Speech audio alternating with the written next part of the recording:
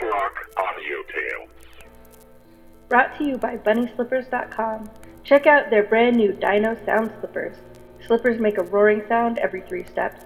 Made with green scaly fabric, soft plush uppers, foam footbeds, non-slip grips on soles, and 3 white claws on each foot. One size fits most up to women's 10.5, men's 9. Footbed measures 10.5. Black Clock Audio Tales is a daily podcast that reads you a story, either a chapter of a novel or a whole short story. Join us in our exploration of old ghost stories, supernatural fiction, horror tales, folk tales, fantasy, gothic horror, weird fiction, and cosmic horror. And don't forget to join us for our monthly show about the Cthulhu mythos. Look for our podcast near the old wishing well in the Blasted Heath, wherever you find your podcasts. We suggest Podbean or Apple Podcasts. Find us on the web at pgttcm.com and at Black Clock Audio on Instagram, Twitter, and Facebook, and Black Clock Audio Tales on YouTube. Welcome to Black Clock Audio Tales. Check out our new website over at www.pgttcm.com. Edited by Daniel Spitzer, music by Kevin MacLeod. The Chamber, Oppressive Gloom, Despair. Welcome to Part 1, Folklore of Great Britain. Join us at the end of the month when we talk about the great old ones.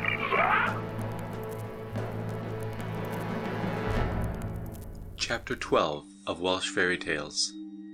Recording by James Lapine. Welsh Fairy Tales by William Elliot Griffiths. Chapter 12. Giant Tom and Giant Blub. Everybody who has anything of Welsh history, though not the sort that is written by English folks, know that Cornwall is the soul, a part of Wales, before the Romans first, and the Saxons next, invaded Britain.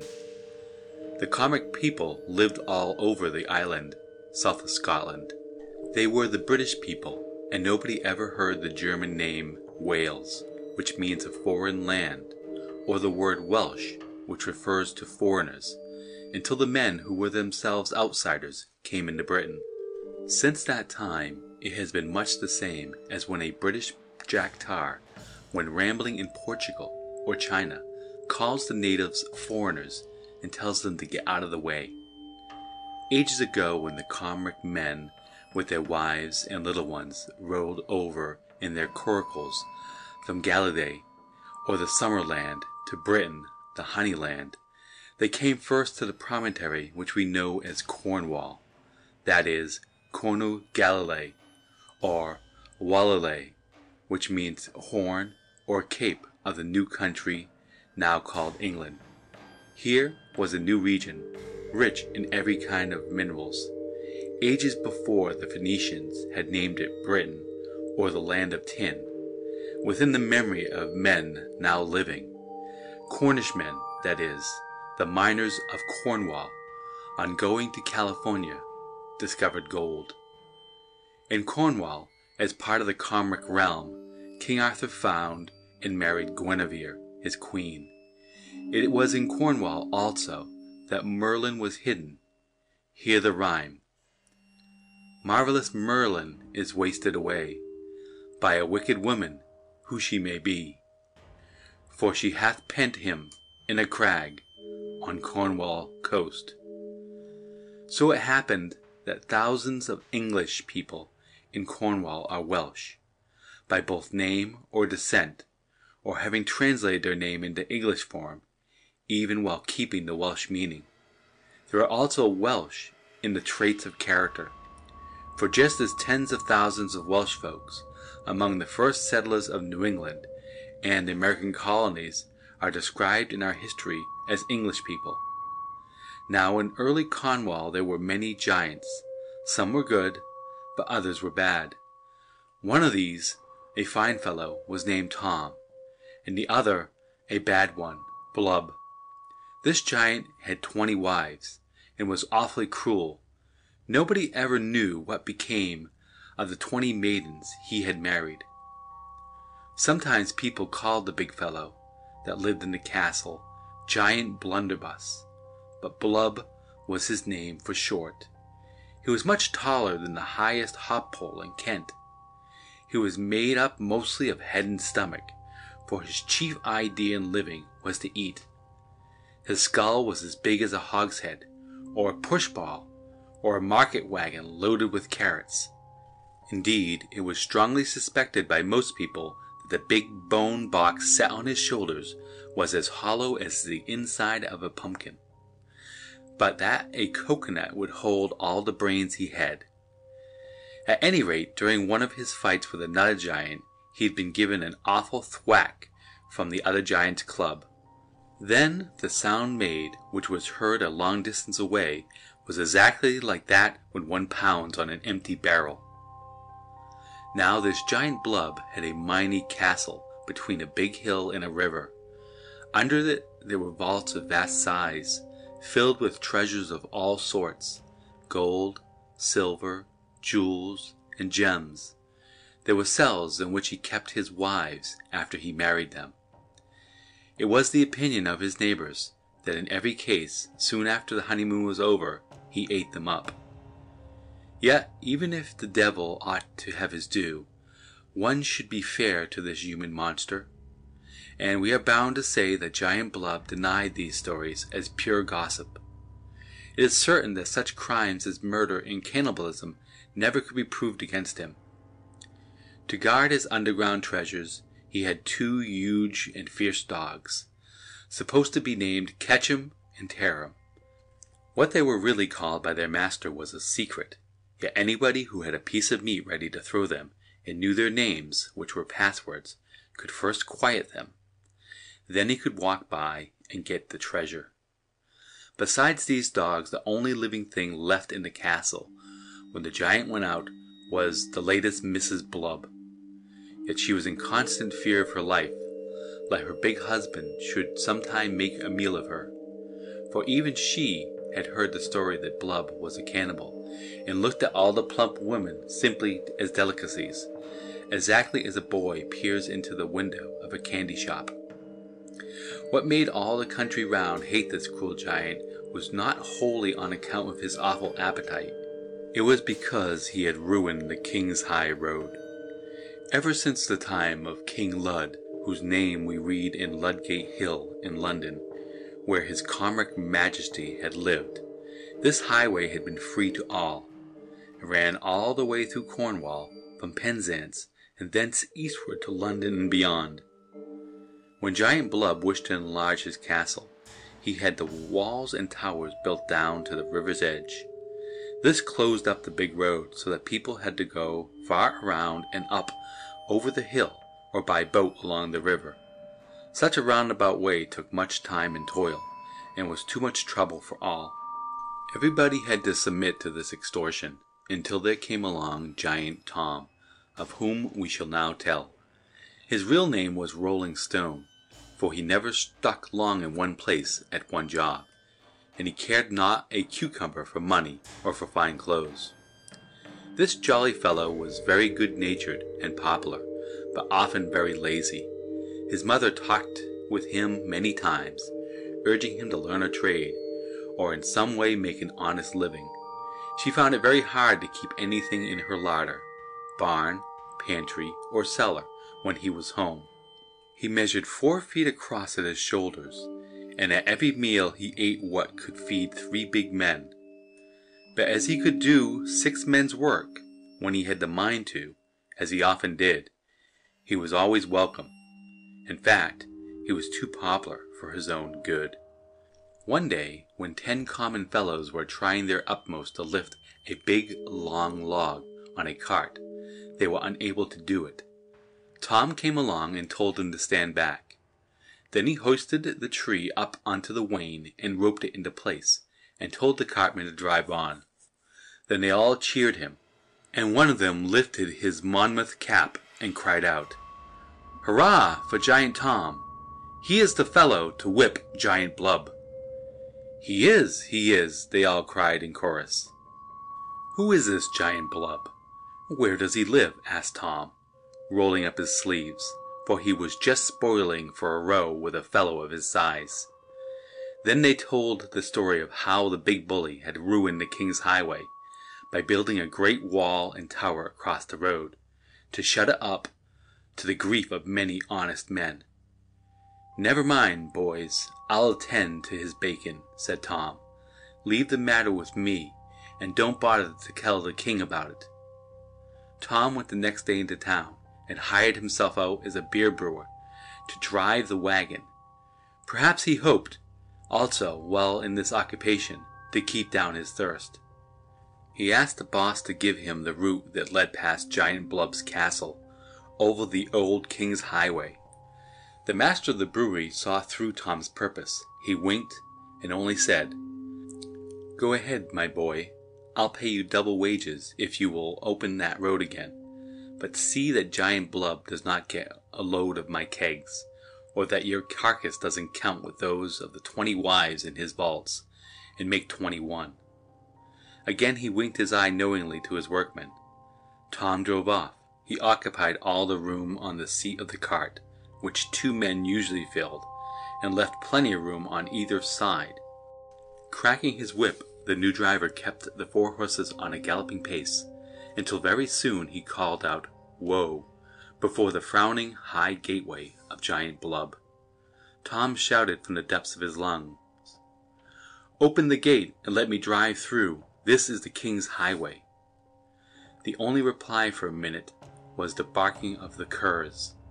Then the rattling of bolts was heard, and the great gates swung wide open. "Who are you, you imprudent fellow? Go around over the hill, or I'll thrash you," blustered the Giant Blub in a rage.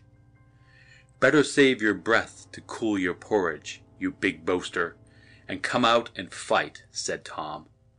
"Fight, you pygmy? I'll get a switch and whip you as I would a bad boy."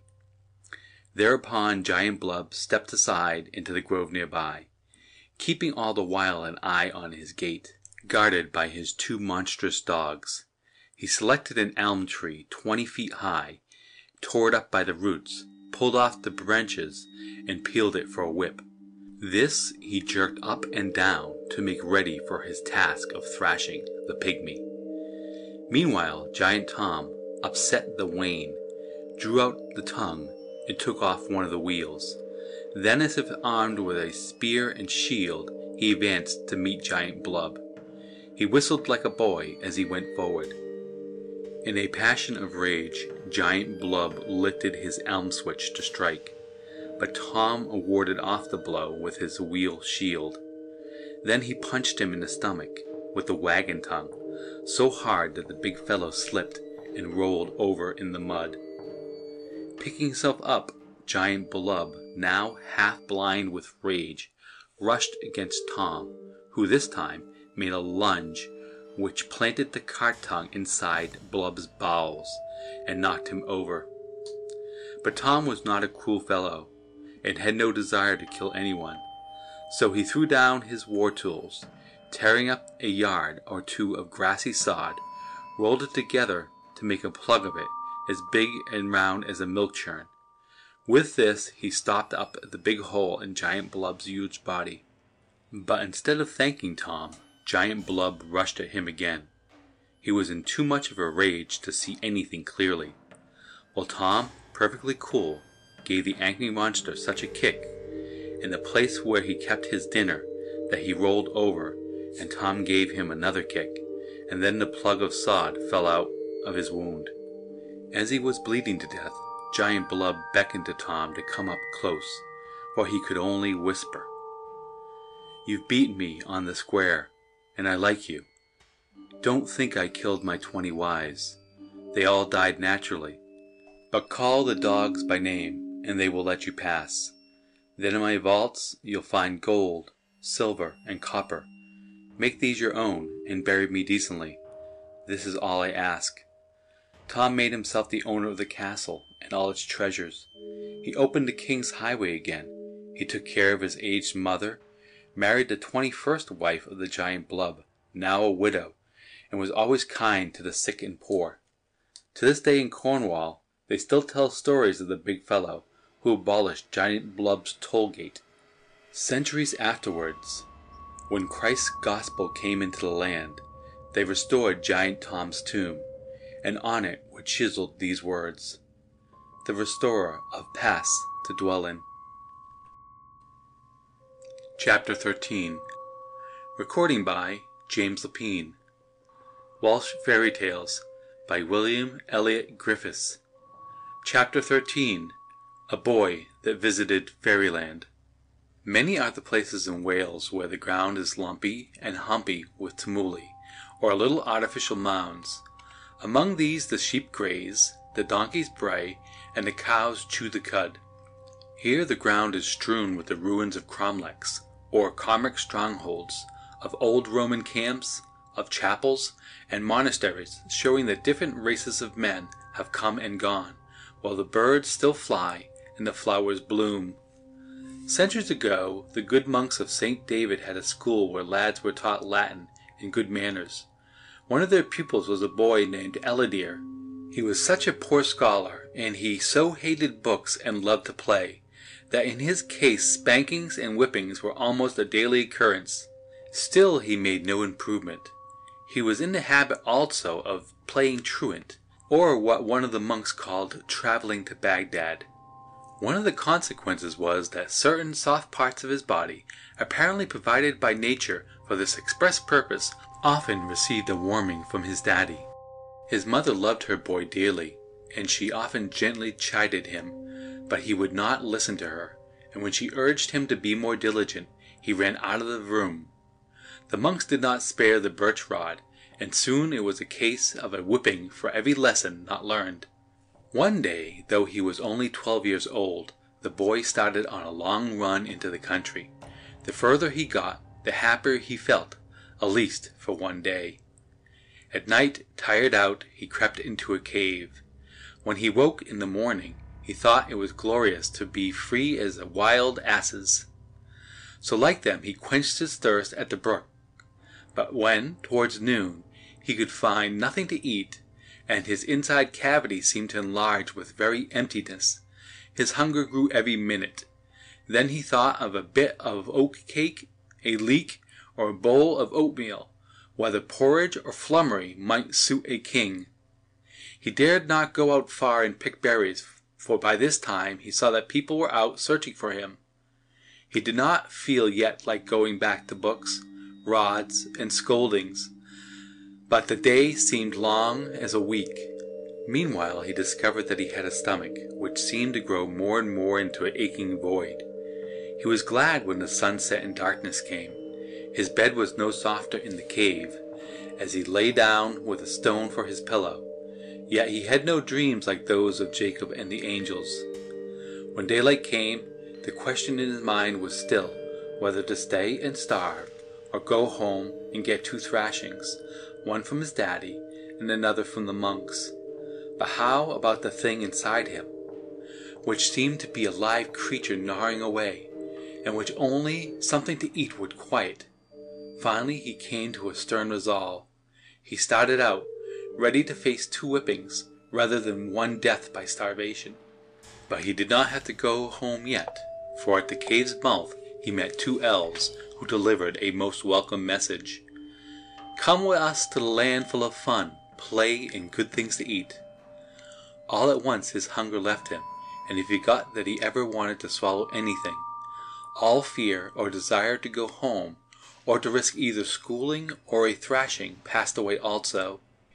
Into a dark passage all 3 went, but they soon came out into a beautiful country. How the birds sang and the flowers bloomed! All around could be heard the joyful shouts of little folks at play. Never did things look so lovely. Soon, in front of the broad path along which they were traveling, there rose up before him a glorious palace. It was a splendid gateway, and the silver-topped towers seemed to touch the blue sky. "What building is this?" asked the lad of his 2 guides. They made an answer that was the palace of the King of Fairyland. Then they led him into the throne room, where sat in golden splendor a king, of august figure and of majestic presence, who was clad in resplendent robes.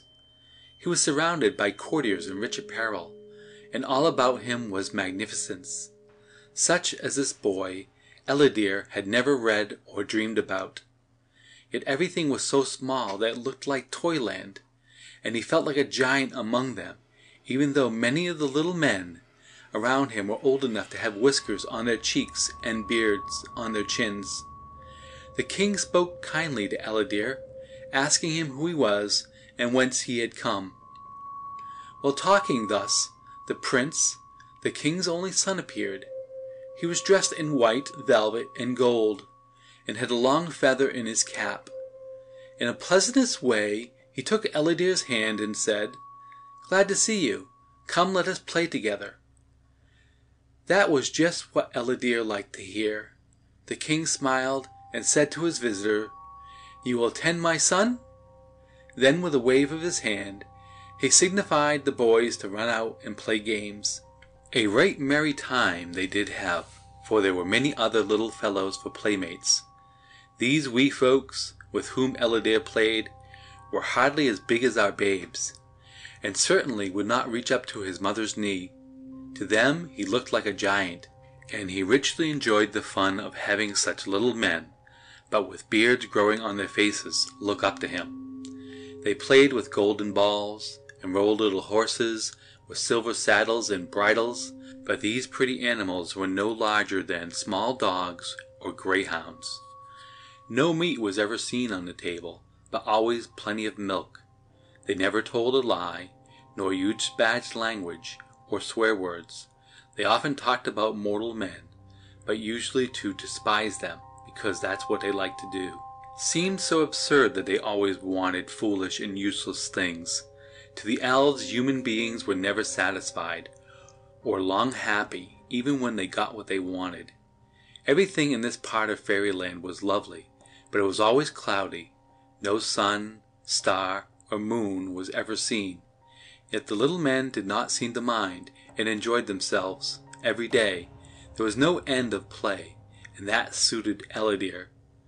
Yet by and by he got tired even of games and play, and grew very homesick.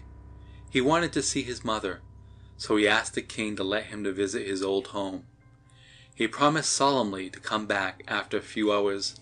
His Majesty gave permission, but charged him not to take with him anything whatever from fairyland, and to go only with the clothes on his back.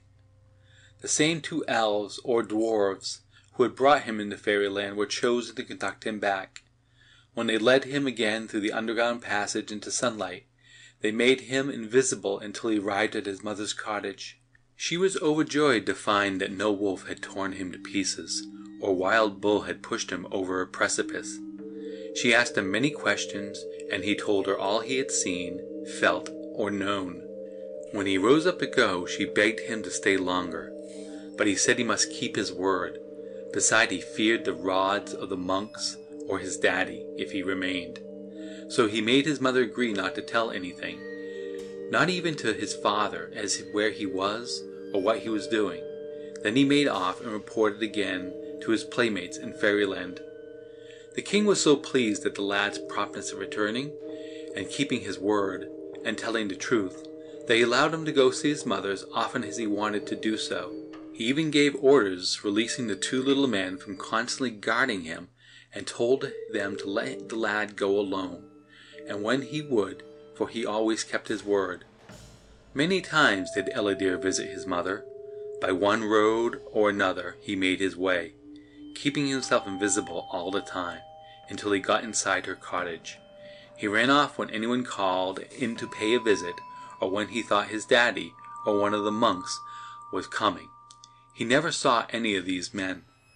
One day, in telling his mother of the fun and good times he had in fairyland, he spoke of the heavy yellow balls with which he and the king's son played, and how these rolled around. Before leaving home, this boy had never seen any gold, and did not know what it was, but his mother guessed that it was precious metal, of which these coins called sovereigns, and worth $5 apiece, were made. So she begged him to bring one of them home to her. This Ellidyr thought would not be right, but after much argument, his parents being poor, and she telling him that out of hundreds in the king's palace, one single ball would not be missed, he decided to please her. So one day, when he supposed no one was looking, He picked up one of the yellow balls and started off through the narrow, dark passageway home. But no sooner when he was back on the earth and in the sunlight again than he heard footsteps behind him. Then he knew that he had been discovered. He glanced over his shoulder, and there were two little men, who had led him first and had formerly been his guards. They scowled at him as if they were mad enough to bite off the heads of 10 petty nails. Then they rushed after him, and there began a race to the cottage. The boy had legs twice as long as the little men, and got to the cottage door first. He now thought himself safe, but pushing open the door, he stumbled over the copper threshold, and the ball rolled out of his hand, across the floor of hardened clay, even to the nearly whitewashed border, which ran about the edges of the room. It stopped at the feet of his mother, whose eyes opened wide at the sight of a ball of shining gold. As he lay sprawling on the floor, and before he could pick himself up, one of the little men leaped over him, rushed into the room, and from under his mother's petticoats picked up the ball. They spat at the boy and shouted, "Traitor! Rascal! Thief! False mortal! Fox! Rat! Wolf!" and other bad names. They turned and sped away. Now Elidare, though he had been a mischievous boy, often willful, lazy, and never liking his books, had always loved the truth. He was very sad and miserable, beyond telling, because he had broken his word of honor. So, almost mad with grief and shame, and from accusing conscience, he went back to find the cave in which he had slept. He would return to the King of Fairies and ask his pardon, even if his Majesty never allowed him to visit Fairyland again. But though he often searched, and spent whole days in trying to find the opening in the hills, he could never discover it. So, fully penitent, and resolving to live right and become what his father wanted him to be, he went back to the monastery.